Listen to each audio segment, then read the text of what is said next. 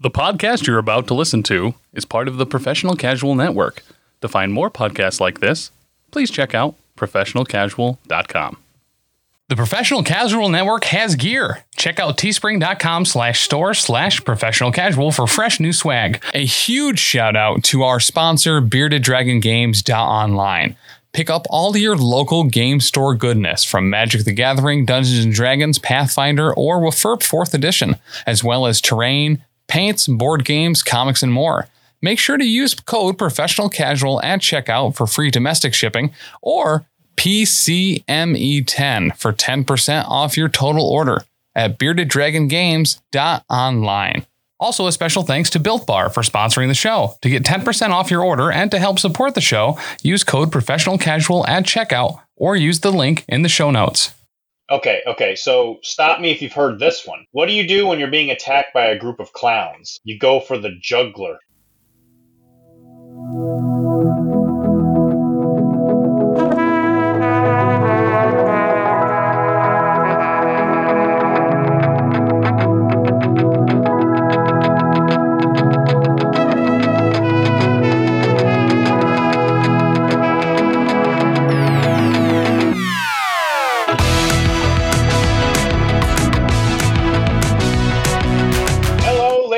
Gentlemen, this is your host D to the Dr. D, reaching out through the supervision source of Infinity Interfacing, and I got a new wire from my microphone so I don't sound like I'm talking through a toaster. I am joined by my partner in Infinity, B to the T, Brady T. How is it over there in the universe of oppressive aliens, brother? I'm as cool as a zucchini. Gross. Today on Arachne, we will be discussing how to host a tournament of any size. But before we do that, we should talk about business first.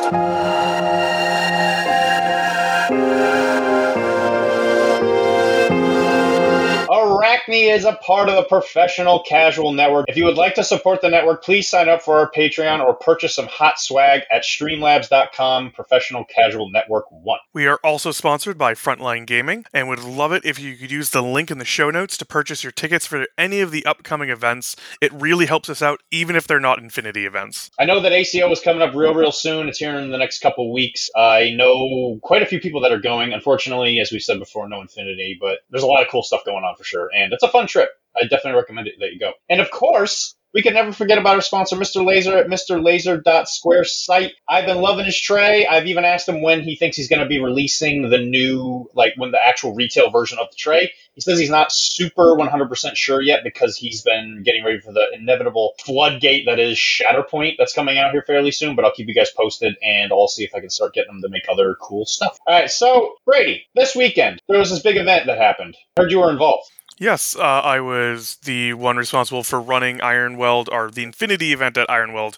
Wow, there's a lot of people who did a lot of other things to make sure the whole Ironweld went off, so I'm not going to take credit for that. Yeah, so I was making sure that Infinity ran on time and completed on time, and no one killed each other for the Infinity event, and I can say with some certainty that all of those things happened. I have not made sure to double check with everyone being alive still, but I think they were all still alive when they left my charge, so it was a good event. Is it as good as like a Dothraki wedding where it's considered a dull affair if there aren't at least 3 violent murders? Basically.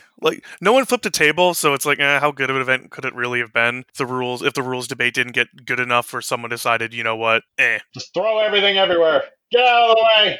This event is too boring. I need to start making problems. So, okay. Obviously, I was actually also there. I was helping run the MCP stuff, so I did not have the opportunity to play in the event. I would have loved, and actually on that Sunday, the MCP stuff kind of fell through a little bit. So if I had actually known that was going to happen, I would have brought an army and I would have been able to play. So let's just say I walked around and I hung out for quite a bit. I absolutely loved what I was seeing. A lot of the tables were pretty spiffy looking for sure. All the people that were playing, all people that I really enjoyed being around, it was, especially as just an outsider viewing in, I thought it looked great. How do you feel about it? I really liked basically everything about the experience. Probably the only, quote-unquote complaint I could make is, we were a smaller event, so we had one of the smaller rooms, and even at 13 players and, so 7-8 tables, it was definitely feeling a little cramped. There was actually a very funny incident where people actually moved. We had them all, all the tables aligned, and people twisted the tables 90 degrees, and that actually helped free up some space and helped people so they can move around and you're not touching butts the entire time. And what what happened because of that is someone, built their table, really well for the deployment zones. And then, obviously that table got shifted 90 degrees. And so people were talking about it later, like, wow, that table felt really weird. It felt like it should have been rotated 90 degrees. It felt like there was some problems with, each deployment zone had very specific things, but if it was shifted 90 degrees, it would have half and half, and they'd have half these buildings and half these other ones. And the person looked at them and was like, yeah, it got shifted. It shouldn't have been shifted. Like, the whole table should have been either reshifted back, or people should have acknowledged that's how they have to deploy their armies. So that was definitely a moment where people had that moment of oh, we made it better for us, but we didn't document it. Documenting any kind of changes is really important, especially Infinity, if you have to change your table for, oh, we're doing power pack, we need to shift some terrain around. Hey, make sure you shift that terrain back after power pack so you have, the appropriate terrain. Or again, you shifted your whole table 90 degrees to make it easier for everyone to move around. Make sure the actual board itself rotates 90 degrees with it after that game, so you can deploy your armies appropriately after that. So that was a fun little things that you could never tell someone. I could never sit down and be like, all right, Dr. D, here's how you're going to plan for an event. Someone's going to move a table slightly because that will make the entire area more usable. You can't do that. You still got to roll with the punches, and that's all these events are live shows to some degree, and you just have to be able to roll with those punches. One of the coolest things that I noticed was, since I had a little free time, I actually walked around the entire convention hall. You say you were one of the smallest events. Let me just tell you, the MCP stuff was actually maybe smaller at the beginning, and then it died out on Sunday. The Blood Bowl stuff didn't even last 2 days. All the other events shrunk. So actually, funnily enough, other than the AOS, which is the main event, you were probably one of the biggest events there. So take some pride in that. Yeah, it's Infinity. I have noticed very quickly because I come from Warhammer, and Warhammer as a TO, you're okay, I'm going to lose probably 25% of my, maybe not 25 is a really strong word, but you're gonna lose 10% coming into the event. They're gonna have signed up, they're gonna pay it, and they're just not gonna show up. And then throughout the course of the event, you're probably gonna lose another 10 to 15%. So 25% of your players that when you walked in the door are not going to finish the event. I think Infinity, I don't think I've seen a single person drop, or maybe one person drops when they're oh damn, I knew I couldn't finish all 3 rounds, but I could do 2. But it's exceedingly uncommon to not start and end with the same number of people in the Infinity events I've seen. I think every event I've ever been to, the only time it shrinks is at the very beginning, if somebody just couldn't show up for, a family emergency or whatever. Which is really awesome. It's great to plan around that, and I don't have to plan around well, what happens when one person drops and then I have an odd number, and then I have to kind of convince someone else to drop, because I've done that at Warhammer events when you hear someone being maybe I'll drop, and I'm well, this other person just dropped, so if you're thinking about it, this is actually it helps me if you drop. And that's I would never even think to say that in Infinity, because dropping is not part of that culture. And so, but actually, ironically enough, one of the things I did see when I walked over for the last round, because you had a bye. Just, hey, spoiler alert for everybody listening. There was a bye round in every single round, and I don't actually remember her name, but you were the only event that I saw that had a lady, which is awesome. It's it's the perennial wargaming thing right now of man, is it a sausage fest? But she seems super cool, and this is the 5th round, so you had a 5-round event, and in the 5th round you said, "Oh, I'm sorry, hey, you got the bye, but you can play against me." How many people do you think would be no, I don't want to play? And she said, no, I want to play a game. I came all the way out here to play a game. Oh yeah, she was no, I want to play. And it was funny because the first day I was I played someone round 1 for the bye, and then round 2 I'm man, I really hope the person doesn't want to play me. I just want to focus on TOing. So for my rounds 2 and 3 and 4, I didn't end up having to play. So my first round and last round ended up playing because both people were no, I'm here. Let's get a game in. And oh yeah, she obliterated me. I don't think I took my second turn. It was that bad. I made some pretty key mistakes in that game. She won the roll-off and chose to go first, and I should have just picked the side that she was on. I also forgot, I was one who chose the missions, and I forgot the rules for the missions. Because, why would you remember the rules of the missions that you picked? And forgot it was a 16-inch deployment and not a 12-inch deployment, and so that was oh no. So this is 16-inch, I'm assuming you're playing Firefight. This was Decapitation. Oh, Decap. Ooh, that's right. Yep, and I gave her the side that it's 16 inches, you won't be able to deploy in the big sniper tower, and nope, 16, you totally can. And one TR bot there, and it was oh, I can't. Oh, you killed both my tags in your first turn. Oh, I can't deal with that total reaction bot. What? Cool. What killed your tags? A TR bot? No, her tag. Her tag went around and killed Oh. both my tag. But it was like I had no way to move up the board at that point to do anything because it was like anything. The way the build that table was, that tower basically could see the entire board. It really didn't have anything to obstruct its sight lines until you were like, because the buildings were so short that you had to be like on top of them to block the downward sightline. Right. So yeah, that was bad. I also made some like pretty egregious deployment mistakes. But when you're the one with the buy, like if you're just playing someone for the buy, I wish I had made a better list that was more meme. Like I should have brought the triple Umbra Samaritan that like just fire teams up the board. I really like when you're running the buy to just run really weird, really memey lists that are just there to have a good time. I mean, especially as the TO, it's like you're perfect. It's a perfect opportunity to be the goof troop. Yep. Anyway, so this event came up. We had known this event was coming for a while, and we'll skip a lot of the backstory behind it. But you got placed in charge of it. So let's run through that. I know that a lot of people out there wish they could run events, but they actually really just don't know how to do it. And honestly, that's one of the biggest problems that plague just multiple things in people's lives, right? Where they're overwhelmed by, there's just so many different ways you can do something. So I figured this would be a great opportunity to sit down and say, this is how you do it. Here is a playbook for you to run your own event and at least give it a try. There is a crazy level of satisfaction that you will get for running a successful event. It's a whole different kind of satisfaction than winning an event. Not to say that you don't get a lot of dopamine out of that for sure, but if you run something that is successful, you just feel really, really good. Would you say that's probably the case? Oh yeah, there is like it takes a certain kind of person because you are getting all that joy from watching everyone else have a great event and like leaving with smiles and like laughing, and you're like, I did this, I made this possible, and I get a lot of joy from that. So I do really like running events because it feels so good when you like watch, you're midway through round 2 or 3 and everyone's just smiling and having a great time. Yeah, there's nothing quite like it. So let's get into it then. Here we are. Bam, you got an event coming up. How much time do you like to have as like a pre-planning amount of time, roughly? So it depends on how comfortable I am with the system, but usually for me, outside of like price support, I usually only need about a week or so. So basically, today's Monday. If someone said, "Hey Brady, I need you to run an event. When's the earliest you could do it?" I would probably say I could in theory do this upcoming Saturday or Sunday, but I basically can't be in charge of making sure there's prize support unless the prize support is like funded by people's paid in entry, or I can't be in charge of like venue or all this stuff. If you're doing any kind of like Ironweld, you have to get all the venue, add a 2 months minimum, and I'd probably even say that's like, damn, you're getting your shit quick. But if you have a store that basically like already knows how to do it and you've already run out that store, I would say only about a week or so. And if you do expect to get prize support, can you run us through that whole process?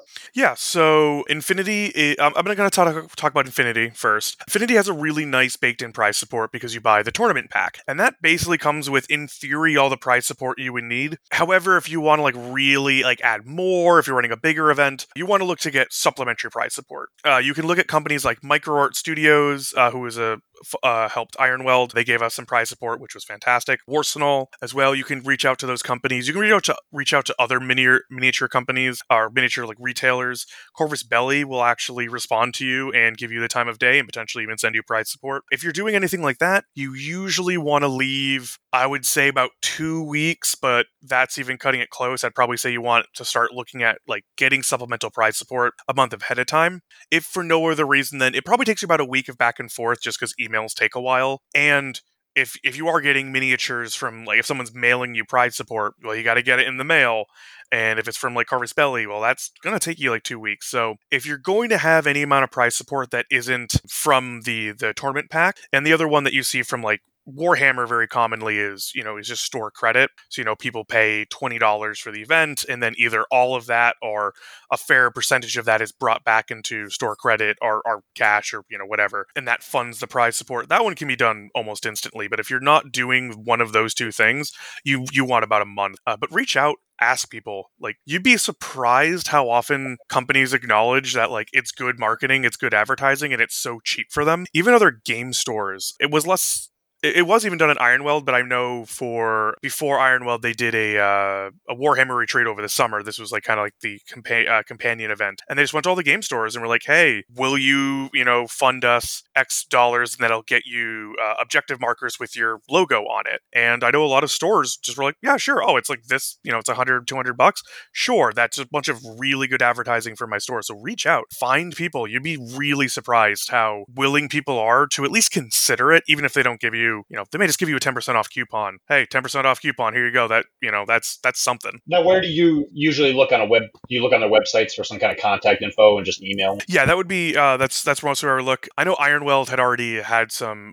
By the time I had come in, they had already had a contact with Corvus Belli, so that worked out really well for us. Because once you start getting those relationships, you can kind of keep leaning on them. But usually, you're going to be looking at a marketing department like 9 times out of 10. Okay, sweet. So let's just say you waited a month. Boom, you start getting all your price support. What do you do in order to get ready for? Like, when do you show up and drop off all the terrain? How do you get your maps? How do you get boards? How do you, I don't know, make sure the space is open? How do you go through that whole process? Yep. So Infinity, you definitely want to make sure that you have enough boards for your event. And again, that is approximately 50% of people need to be bringing a board. Some people will bring 2 boards, which is great, but you want to make sure you're sourcing that far ahead of time. Same thing for Warhammer, especially because Warhammer, you're expected to bring all the terrain yourself. So that's one where I wouldn't start the event, or I wouldn't set the player limit until I knew how many tables I knew I could have. Infinity have a little bit more wiggle room because,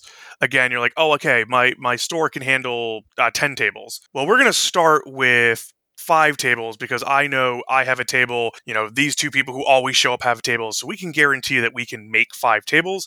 And then once people start, emailing me and say, hey, I can bring a table, I will bring a table when I show up, then I can go, okay, we can bring, 12 players, 14 players, 16 players, and start bringing that number up. And then you should have already had this conversation with the store before again, I'm kind of burying the lead a little bit. A lot of these things you should have already had this conversation with your location before you open up your registration. So you should know how many tables are available and what the general terrain space should be. I would not open up an event registration until I knew those answers. And if you don't know those answers, I wouldn't open it. Because there's way too many times where you're going to make a mistake or you're going to have a miscommunication. So I could say, oh, you have to know 4 weeks out. And it's like, well, if you find 4 weeks out, the store only supports 14 people and you had 20 people register, you have to tell 6 people who already paid that, sorry, I'm refunding you and you're off the wait list, and you're going on a wait list.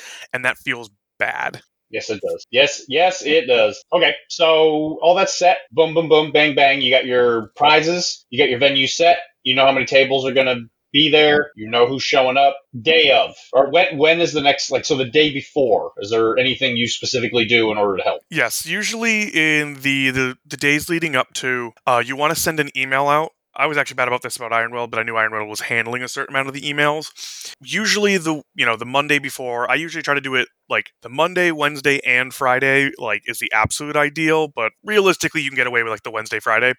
Send an email reminder being like, hey, the tournament is this weekend. Do not forget, because people may have signed up 2 months ago and completely forgot and scheduled something. And again, you'd rather have them drop then. Again, give them that opportunity. That first email you send them is that opportunity. Please drop. This is the best time to do it. Then again, let's say the Friday, the night before, or Thursday, 2 nights before, you send your general tournament packet that should have for Infinity all the mission information again, all the times for the rounds, how long they're going to be, approximately when they're going to be starting, your lunch plans and situations, any house rules that you're using, any other information people need to know for their pairings. You should be sending out, no one reads the player pack, but please send it out anyway, because in theory, it makes my TO soul feel good that I've sent it to you, even though you asked me then the question and it's like, no, I wrote it 4 times in the player pack. And you're like, yeah, I didn't read it. But they at least got the information to them. And then the day of is when things can start getting exciting. And plus, if somebody shows up and asks you a question in the packet and they specifically tell you they haven't read it. It's very easy for you to pass the ball and put it back in their court if they make a mistake. Yes, especially if it's something, if you had, let's say you had a requirement like all models must be painted. Warhammer does this because GW will require in their mission packs. They're like, hey, to get these 10 points, you must have a painted army. A lot of tournaments ignore that rule, but we've had tournaments that don't ignore that rule, and they go, no, you, as per GW's tournament rules, you must have a painted army at this standard. And someone will show up and not have a painted army, like, well, I didn't know. And it's like, I wrote it 4 times in the player pack. I put it in every single email. No, you don't get the 10 points. No, I don't feel. I mean, I feel a little bit bad because you're sad and I want you to be happy, but I am not losing any sleep. I gave you every single opportunity to follow this tournament pack. So everybody shows up. What programs do you like to use in order for your pairings, or do you just do it on a piece of paper like a psychopath? So I tend to use whatever program is available. So for Infinity, that's the Corvus Belli's priority system, and for Warhammer, I'm using BCP. For better or for worse, I know the Corvus Belli one. We had some interesting. The tournament this weekend, again, we only had 13 people over 5 rounds. So the 5th round, we certainly had a interesting pair down, just because at 5 rounds, too many people have started playing each other where the math starts to break down. And so it's like, okay, in theory, with knowing we only had 13, I probably should have only run 4 rounds. Because the 5th round, I think the top player was paired against the 8th or 9th. And again, it was just because of the system is checking in, trying to pair down. And it's just like, well, no, you've played. I don't really know the ins and outs and the intricacies of the Corvus Belli system. I like BCPs because it gives you a little bit more control of, you can say, hey, here's where my first tiebreaker wants to be, here's where my second tiebreaker wants to be. It gives you a lot more, it's very explicit with its options, but honestly, for people, do whatever you're most comfortable with. When you're a tournament organizer, being comfortable is what matters, because once you hit that first pair, whatever system you have in place, you're going to stick to it. Again, I hit that 5th round and the person told me, he's like, well, this is really weird. And I'm just like, sorry, I'm not changing. I'm not going to do a manual repair. I'm not doing that because that's unfair to everyone previously, because we were using this pairing system up until this point. And I understand the math has totally broken down. This is not good, but consistency, especially in pairing, needs to be the top priority going forward, unless you absolutely need to change it. Which that makes sense. I mean, you don't want to be switching things in the middle. And I know this has happened in a lot of 40K events, and it's definitely happened in Infinity. What happens when your pairing system dies? Well, you got to go back to pen and paper. I have never had to experience it, and quite honestly, I never want to, because I think the answer is I throw my hands up and cry. But I think, truly the answer at that point is, hopefully it doesn't crash hard enough that you can at least still see the, where you've been. But that's also what people always tell you if you're using Corvus Belli's: save early, save often, and take pictures. Take pictures of every single round, so in theory you can rebuild it if it absolutely dies on you. But yeah, I never knew that. That's actually a really good idea. Yes, and again, you don't want to, but if you absolutely need to, you should be able to do that. I would go to pen and paper if I absolutely had to, but if the whole system completely died, there's a good chance the tournament dies to some degree with it. But, to be perfectly honest and blunt, I think Infinity I can get away with it a little bit more, just because of the community is much more focused on I want to have fun games, where Warhammer there's a lot more I know there is the ITS rankings in Infinity, but it feels to me, at least from the outside looking in, maybe I'm not sweaty enough in Infinity yet, but people really care about their ITC rankings in 40K. And so if you were the event that they had to do a manual pairing on paper after doing 2 rounds of BCP, especially if you were a big enough event where those points may matter, I could see that being a Reddit controversy that no one wants to deal with. They're going to try and shoot the messenger. They're going to come for blood. That's for sure. Okay, so how do you handle round times? Yeah, so I'm gonna back up a little bit and say, when you show up, this is really important. You should be there at the absolute bare minimum 1 hour before start time. And that's bare minimum. And that's I would say, depending on if you're setting up tables, if you're doing 40K and you're setting up the tables, hour and a half, 2 hours. Give yourself so much time. You want to be able to sit down, relax, drink your coffee before that first round. And if you're there half an hour before that first round, you're running around with a chicken with your head cut off. And that preparedness leads us really well into timeliness on starting your round. These events go long. People, one of the biggest things I always hear is like, oh, damn, I wish these events started at I wish dice rolled at 8 or 9 a.m., 8 a.m., 7 a.m. From different people, I hear earlier and earlier start times, and my brain's like, Jesus Christ, I don't want to roll dice at 7 in the morning. But I understand it because, you're used to waking up in the morning for your job at 7, and then you're winding down. You're winding down for your night a lot earlier in the evening, where when you start at 10 a.m., you're not realistically getting done that tournament until 7 to 8 p.m. And I get that's a long day for most people. So one of the ways to make it better is start your tournament on time. If you say dice are rolling at 10, at the very least, you need to be having your game on meeting at 10 a.m. That's, getting your house rules, re-going over your player packet because, again, they didn't read it, and then starting it. And that whole meeting should be 5-10 minutes, and again, as close as humanly possible as people rolling dice at 10 as you can do it. If everyone's there early, which they should be, you should always tell them, be here. If you're starting at 10, tell them be here for 9:30 so I can start that game on meeting at 9:45. But things happen, people aren't on time for things, and end your rounds on time. Have your timer, let the players know. Usually I let people be a little bit more lenient going into lunch just because, hey, it's your lunchtime. But I don't want to be too lenient because that's also one where if I give someone an hour extra, we do an hour for lunch and I give them a whole extra hour, well, that gave your game an extra hour that other people didn't get and they had to finish their games early, and that is an unfair advantage. Your second round is really the one where people are every minute you push that one off, everyone is staying late. And with Infinity, where everyone is in theory potentially should be walking away with some amount of prize support, your last round as well, people are waiting around. They're like, hey, I came in 10th out of 16, I need to get my pin, can we just end this last game? And you're waiting on the top tables, and they have they're 5 minutes over, and you're like, hey, I've been here all day, I want to go home too. Chop chop. Look at the time, chop, chop. So in Infinity, it depends on the game, right? In the world of MCP, I've seen it actually go both ways, where when the timer hits, they either say, all right, finish your action, or wait until the end of the round. How do you recommend? Yeah, for Infinity, I would ideally wait to the end of the round. So if they're in the bottom of the turn, I think this happened at Ironweld, where someone's like, hey, it's about to go into the bottom of turn 2 or turn 3, and he's like, I got 5 orders. I'm like, okay, just finish your round. That's fine, go finish your round. If they were at the top of 2 or the top of 3, and at that point, it's sorry, we got to call it. One of the actual best pieces of advice I got, or a house rule from a player, and I actually need to start formally putting it into player packs, is when you hit 30 minutes, you split the time evenly, and from that moment forwards, you each have 15 minutes, and that's it. You're done at 15 minutes. You can't take any more AROs.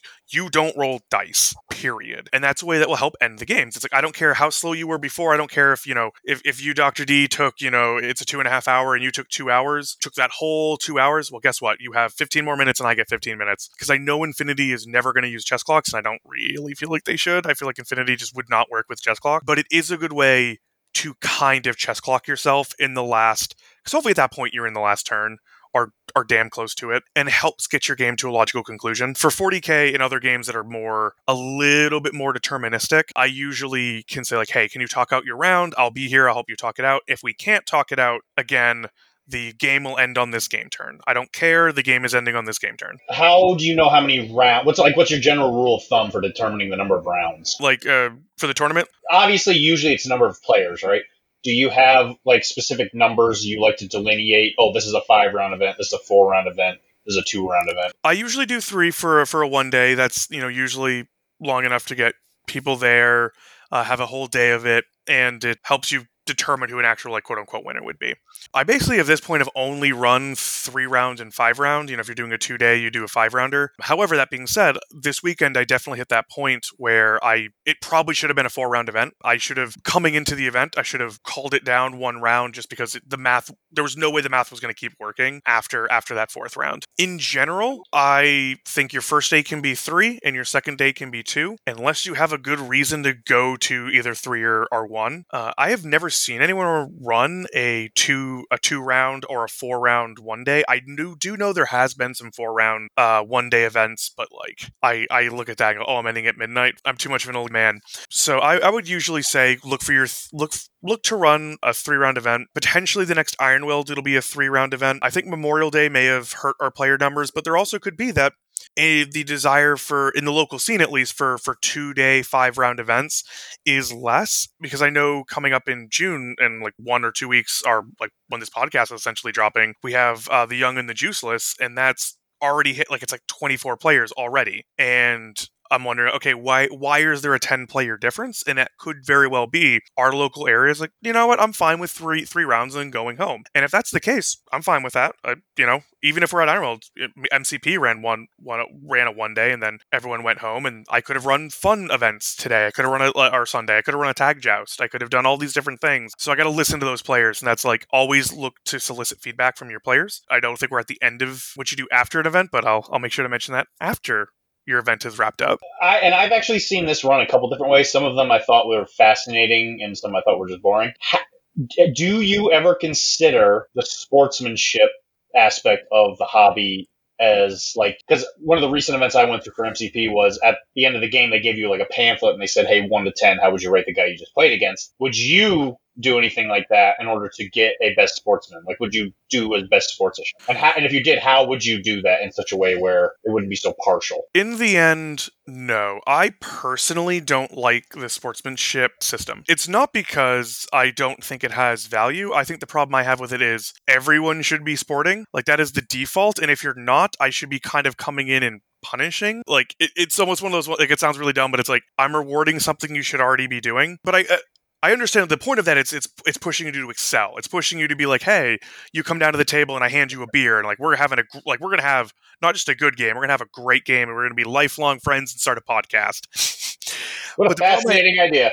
The problem I have with that to some degree is that is still also at the whim of your opponent. So if I'm the nicest human being in the world, again, I give you I give you my kidney, but I still beat you and you're a little bit salty after it. You give me a bad score, and so that hurts my like sportsmanship score. So like it's one of those situations where the sportsmanship scoring is actually easier to be trolled by bad sportsmen, and I don't find quantifying it makes anyone more sporting. I do think there is a way to run it, which is as a TO, you're going around and watching and listening and kind of writing notes down to yourself, and you do it as a spontaneous award, or maybe you have your little other TOs and helping you out with that. But I don't think players rating each other is a very strong way to produce the kind of result you want. And I wouldn't do it for a 1 day. I think for a 5-rounder and a 2-day, at that point you start getting enough data points. But even then, I'd rather have it not be a judged by player to player, just because you really are at the mercy of the person across from you. And if they decide they want to be vindictive, it's like, well, I guess my score gets tanked for no reason.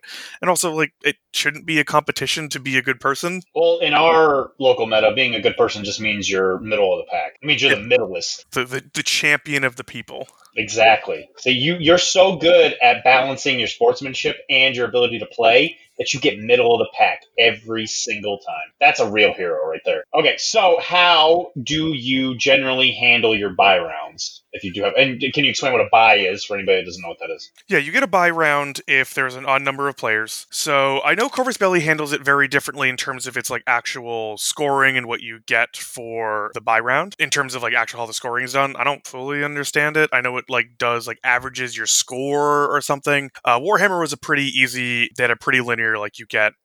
I want to say you took the average of all the winning scores, or you just gave them a 70 or an 80. You gave them a fairly okay win, but not an absolutely mind-boggling win. I always like as a TO to have an army that I can play pretty mindlessly, like I was talking about, like a meme list or some kind of list that I can play basically with my eyes closed, so that I can play the person, give them something to do, while also watching them be able to field TO questions and leave the board and go and answer those questions. Also, like, they should also win the game, ideally, because then that means they're having fun. I usually do for the buy round, it's the last place or second to last place person. That's pretty standard to give one of those two people the buy. And again, you really want to avoid a buy if you can, because like nothing feels worse than showing up to an event and just, especially when you wake up early and then it's like, oh, I could have slept in. If I know I have a buy, I try to find out who the next person is as soon as I can. So if you're going into lunch, it's like, hey, you can go take a long lunch. Go sit down and have like a nice steak, have a nice steak lunch. Or if it's before the last round of the event, like, hey, in Ironweld, I let the person know the night before on Saturday night. I'm like, hey, you can sleep in tomorrow. And they got to sleep in, which they really appreciated because I could have done the pairings that morning and then it's like, hey, you didn't have to be here. Thanks for being here, chap, you old buddy. All right, well, that's good thinking. When the event ends, everybody's reported their game. They've done everything. If you decide to do a painting or not. So if you decide to do a painting award, which I know not all TOs do, how do you tend to do the scoring for that? I don't have a scoring rubric when I do painting, usually. I have two ways I like to do painting. I like to do a full painted army raffle, is tend to be one of my favorites, just because it doesn't discriminate based on skill. It's like, hey, I want to see more armies painted. So if you just want to slap chop a bunch of contrast on, one that may still actually look pretty good in Infinity, just because the way Infinities take contrast so well. But I don't want to. I want everyone to feel encouraged, because I've seen people like, well, I don't want to paint my army because I'm never going to win a painting award. It's like, well, who cares? Just get your army painted, you can still win, $20 for, star credit. The other way I like to do it is by single model. And that one can either be community vote or the TOs get together and kind of decide. And that way, kind of encourages, hey, go all out on one model. And again, a lot of my mentality on that is more about getting more people into painting and less arguably about finding the absolute best painter in the room. And it's trying to bring more people into that side of the hobby, because again, I come from the Warhammer side, and sometimes you really got to drag them kicking and screaming into that part of the hobby that I actually really do enjoy. And I started doing to some degree, because it's like, well, I should have a fully painted army. You require it for tournaments, or you require it to win some kind of prize. And that's how I started, and have gotten better at painting because I started to enjoy it more. So incentivizing those people is my primary focus for a painting award, and less about finding the absolute best painter, which I know some people don't like, because there is the argument of, well, I'm a really good painter, I only really show up for the socialization and to show off my painting, and I'm not giving them as much of a spot to shine. So this is as someone who's known for painting, right? And definitely known for not winning. My personal opinion on it is that when it comes to the aspects of the hobby, you would much prefer positive reinforcement to negative reinforcement, where it should be painting is rewarded, but you are never ultimately punished for not painting. Like, you should be able to play with an unpainted army, but people that do bring a fully painted army should have like an extra level of prestige thrown to them in some way. That's always been my personal opinion. I know that there's people that argue both sides of that. I'm assuming you agree with me in that. I couldn't agree more with you on that. I'm firmly on that side. I want you to show up and play games, even with your gray plastic or your white metal. But damn, I really want you to even I just want you to spray it and get a contrast on it. I think it'll look better, and I think you'll be happier with it. Again, it doesn't have to be an amazing, Duncan Rhodes paint job. It doesn't have to be one of these absolutely blow your socks off. Let's just see your painted models on the board. I'm actually going to point out, as a kind of like a monumental thing, when I was walking around the event that you were hosting at Ironweld, there was only 2 armies there that weren't fully painted. And one of them he was like in the middle of it. There was only, actually, from recollection, only one person that had essentially bare metal. Everybody at least had some kind of like color. Most of the armies were fully painted. It was awesome. Yeah. I agree with you on that. And again, it doesn't have to be this insanely time-consuming thing. And also, trust me, it'll help you delineate your models. It'll help your opponent delineate your models. That's why I say even just a quick contrast job, it makes it more obvious from a distance, because white metal really is hard to tell what I'm looking at, especially in Infinity, where it's like, hey, you may have the same model represent multiple profiles. Yeah. So I have 2 Nexus operatives in my combined army lists, and almost all my combined army lists. And I'm like, okay, Brown Cloak is an engineer, because you wipe your greasy hands on Brown, and the green one is a hacker, because green is hacking. I don't know. With that dumb explanation, I've never gotten people be too confused. But, wait, that's your hacker? Yes. Okay. If they were both white metal, they're not going to remember, and I'm going to forget. Who knows? Yeah, right. No, I'm right there with you, brother. I get it. So, end of the round, whether you do, or end of the entire event, you figure out who's the winner, yada, yada. How do you personally divide up the spoils? Which places do you usually reward the most, yada, yada? This one depends a little bit on how many people you have. I definitely do a first and second. second, and then I usually go to third. Usually first, second, and third are like the first grab are the highest numbers. Then is really, in my opinion, where I can start making decisions. I usually go to painting next, just because again, I really want to reward painting. And then I usually will go to either middleist or last placed next. I did a middleist early this time, and I kind of regret it. Yes, it gets them like higher up in the prize picking, but I think there is that really nice build-up of anticipation when you're like, here's fourth, here's fifth, here's sixth, and then everyone's holding their breath on that seventh place, and here's the medalist. And honestly, that amazing medal that we gave out, I think is worth more than, at least in my opinion, than any like, oh, I could have gotten, I don't know, this patch I really wanted, or, at that point when you're that far down in the, or even if when you're, if I put them at the fourth or fifth pick of prizes, your top ones have already gone. Sure. Your event exclusive model usually is going to go in your first 3 picks. I'd be amazed if it went past that. So even if you did middleist as like the third prize, at that point you're kind of forcing it. At least in my opinion. I agree. I agree with that. I'd rather push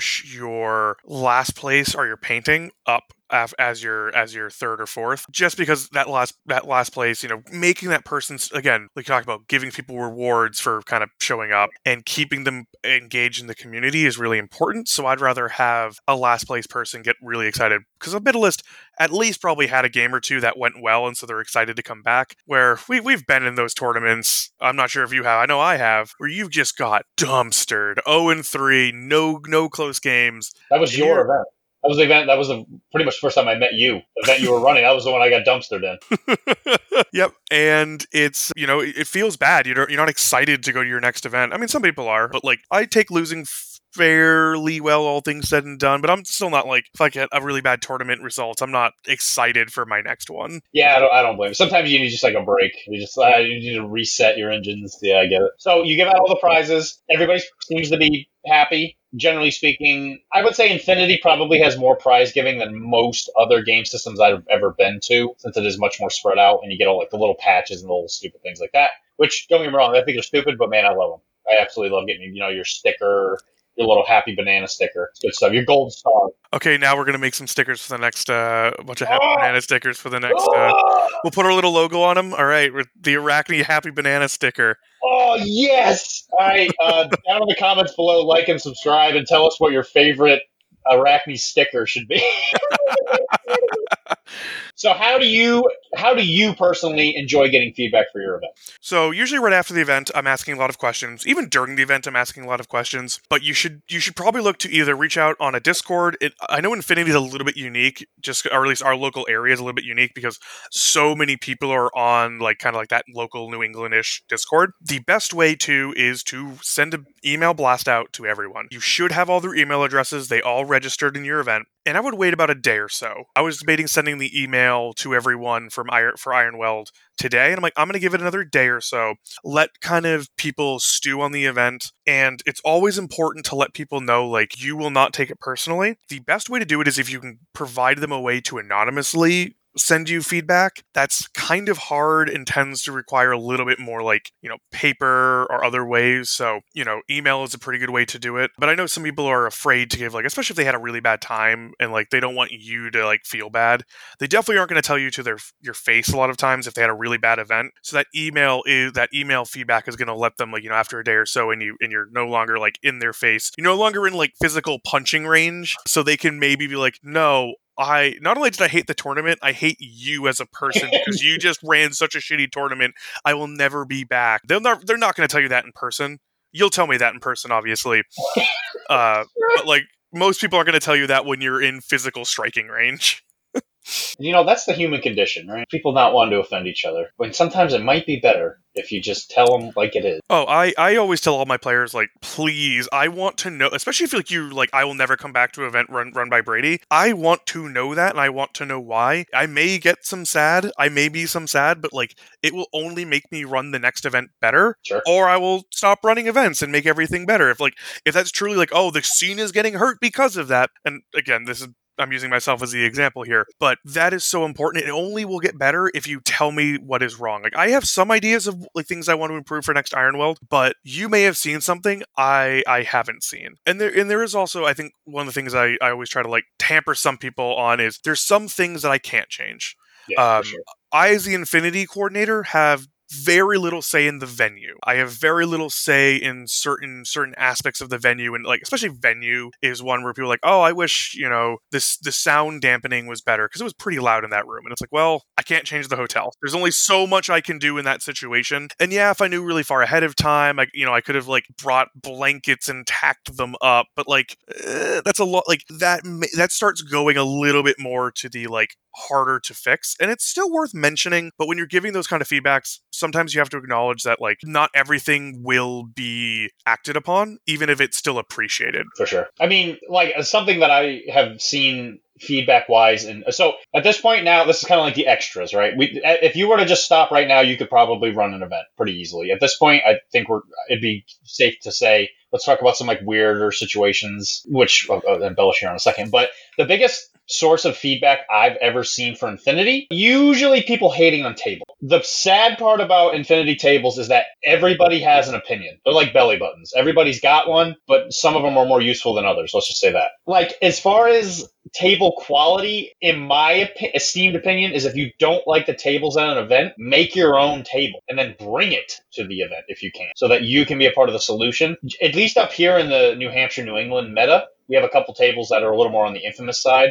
I actually personally took it upon myself to try and fix that by making a new table to replace one of them. But it's definitely important that which is cool about Infinity, like we were talking about the terrain thing earlier, this is the part of the hobby that is the greatest sum of the community itself, since it is essentially it's very controllable, even though you're not the one technically running the event. It's a way for you to improve local events without you even having to run the things. So that's a great way to help with that kind of stuff. Yeah, and you don't have to build a whole second table. If one of your big complaints is, I know like my table, it's the first time I've really put it out and I used it for the tournament, and I knew it doesn't have enough scatter. I just know it doesn't have enough scatter. The micro art stuff that I bought, very good. I was able to block a lot of sightlines, but like just tiny like size 1 scatter pieces I just didn't have. And my buddy's like, oh, I have some extra pieces. I need a few of your billboard signs, and we just traded those off. An easy thing you can do if you're privileged enough to have extra money or extra time, to 3D print or paint or whatever, a bunch of just random size 1 cars and signs and bushes. Just being able to go to a table if someone says like, oh wow, that is like a planet bowling ball, because that's usually the biggest complaint that people have about like bad tables. All right, let's scatter, like the scatter fairy has come over and has dropped a bunch of little bushes across this table. You can be the scatter fairy. Obviously not everyone's going to be super appreciative and may not want you to come over to their baby table and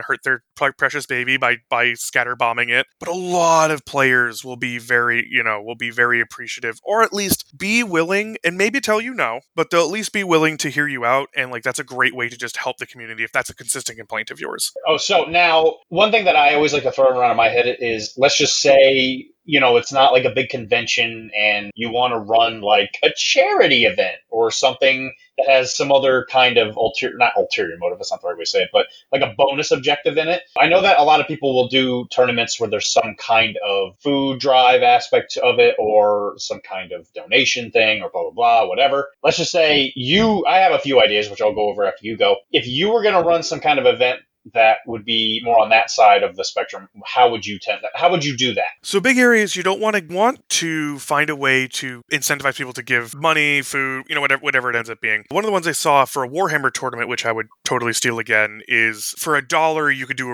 a command reroll without having to spend your command points. And that like arguably is a fairly powerful effect in the game and all that, but people acknowledge it's a charity event, so like that kind of power people were fine with. And people would walk up and go, here's $20. That's for my whole game. Don't worry about it. I'm doing 20 rerolls. Like, okay, have fun. And most people, gave about like $5 to their game.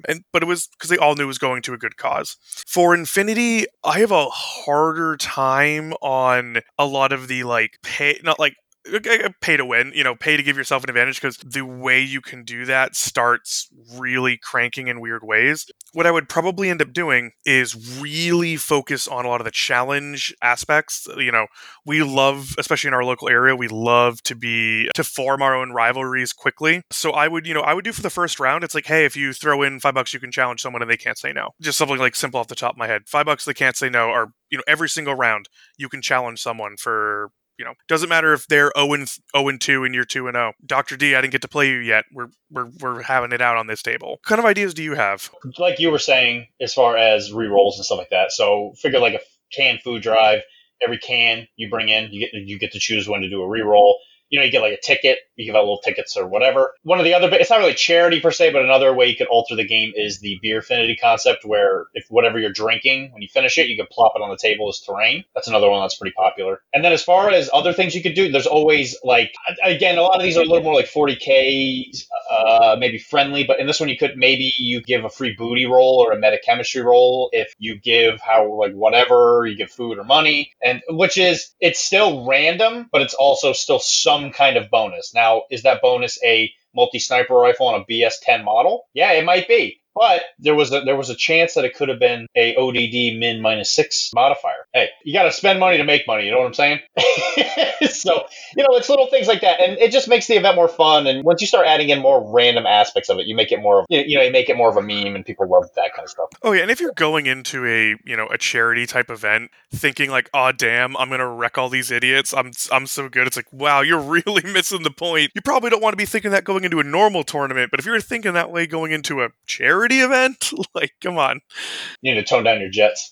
And even one of the other great things about Infinity is that it has a bunch of not alternate game modes, but there's like the modifiers. There's your like Soldiers of Fortune, or your Spec Ops, or your hard deck thing. Let's say you have a donation thing, and whoever has the highest donation, everybody that plays against them has to use the red cards. Yeah, right. Yeah, exactly. Yeah, those severe penalties.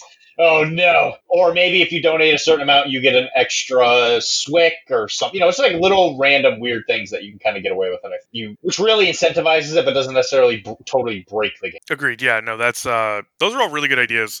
Thanks, Dad. You're welcome, son. Any parting thoughts, sir? I know you've run more events than I have. Yeah, so one of my last parting thoughts is I call it the bag of useful things. Every single event, I've run a bunch of Warhammer events. I'm now starting to run more Infinity events. I also ran a bunch of live action role playing events for a variety of different sizes in cons out in the woods. And I have found no matter what kind of event you're running, and I'm kind of keeping this really broad because this is just good advice for anyone running an event. There is a certain subset of items that are always useful. And so basically, if I'm running an event, I make sure in my bag I have pens, a Sharpie. Usually it's black, but sometimes you want different colors. You want some kind of masking tape. You want a measuring tape. You want scissors. You want extra paper. It doesn't have to be printer paper, but if you have a printer, definitely want more printer paper than you think you'll need. And those are all the things that you need to bring for things and stuff. You never know when you're going to need to cut something, when you need to tape a sign up on a wall. All these are things that I have had to go run or send someone else out to go get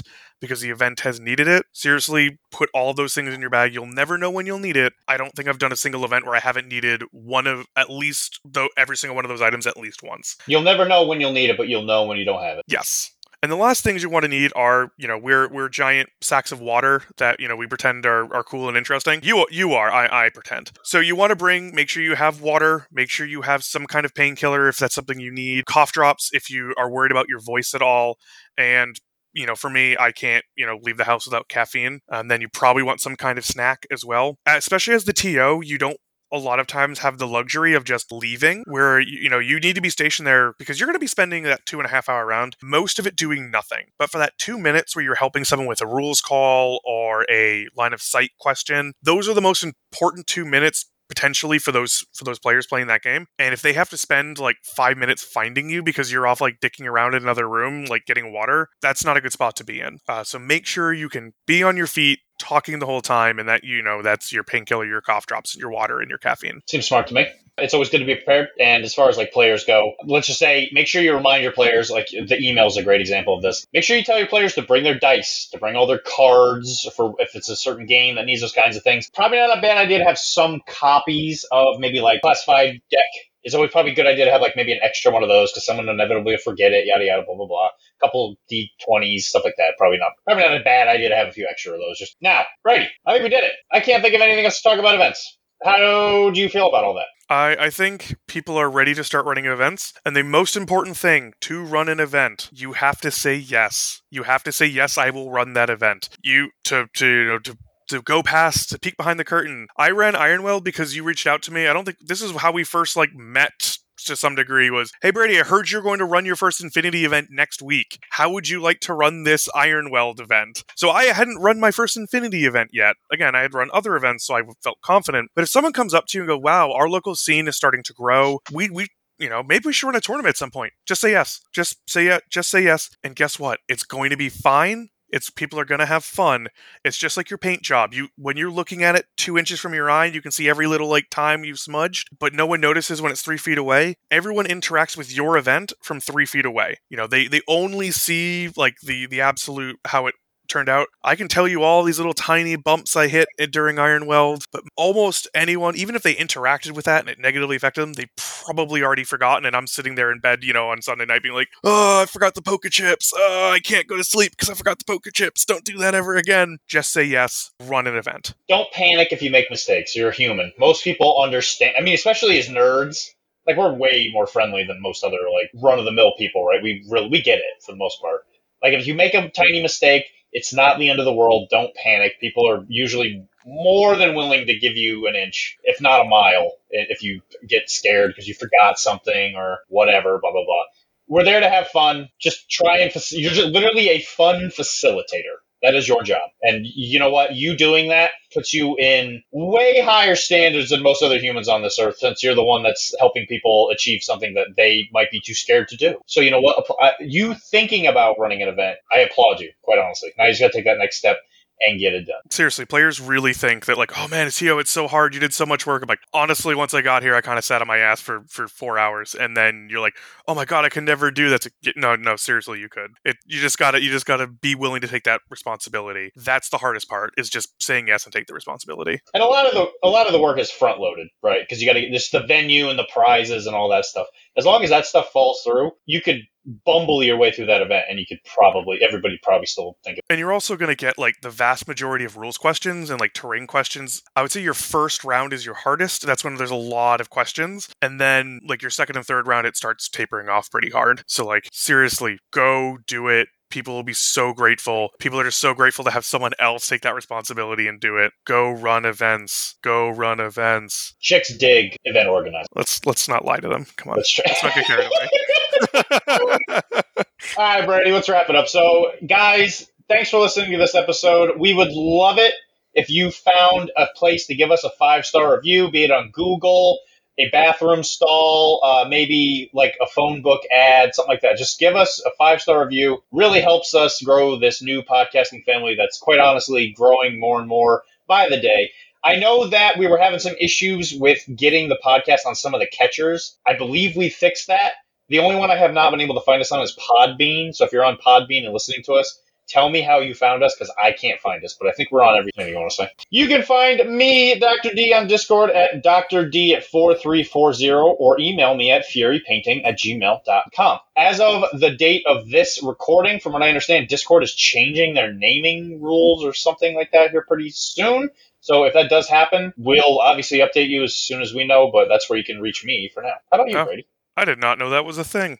You can find me, Brady T, on Discord at Brady T, number 8774. You can also catch me up on the Danger Planet YouTube channel. I just watched the terrain episode. I thought it was pretty good. I really enjoyed it. I'm hoping to, peek behind the curtain again. Maybe we'll see a Dr. D on giving some words of advice on there sometime soon. Do I get a cool little doodle head that everybody else has? I can't promise anything. Oh, no. Oh, gosh. Hope it has my Daredevil hat. So, guys, thanks for listening, Nomads. Make sure you keep it popping out there and don't let Aelith get you. Never too late to embrace the evolved intelligence.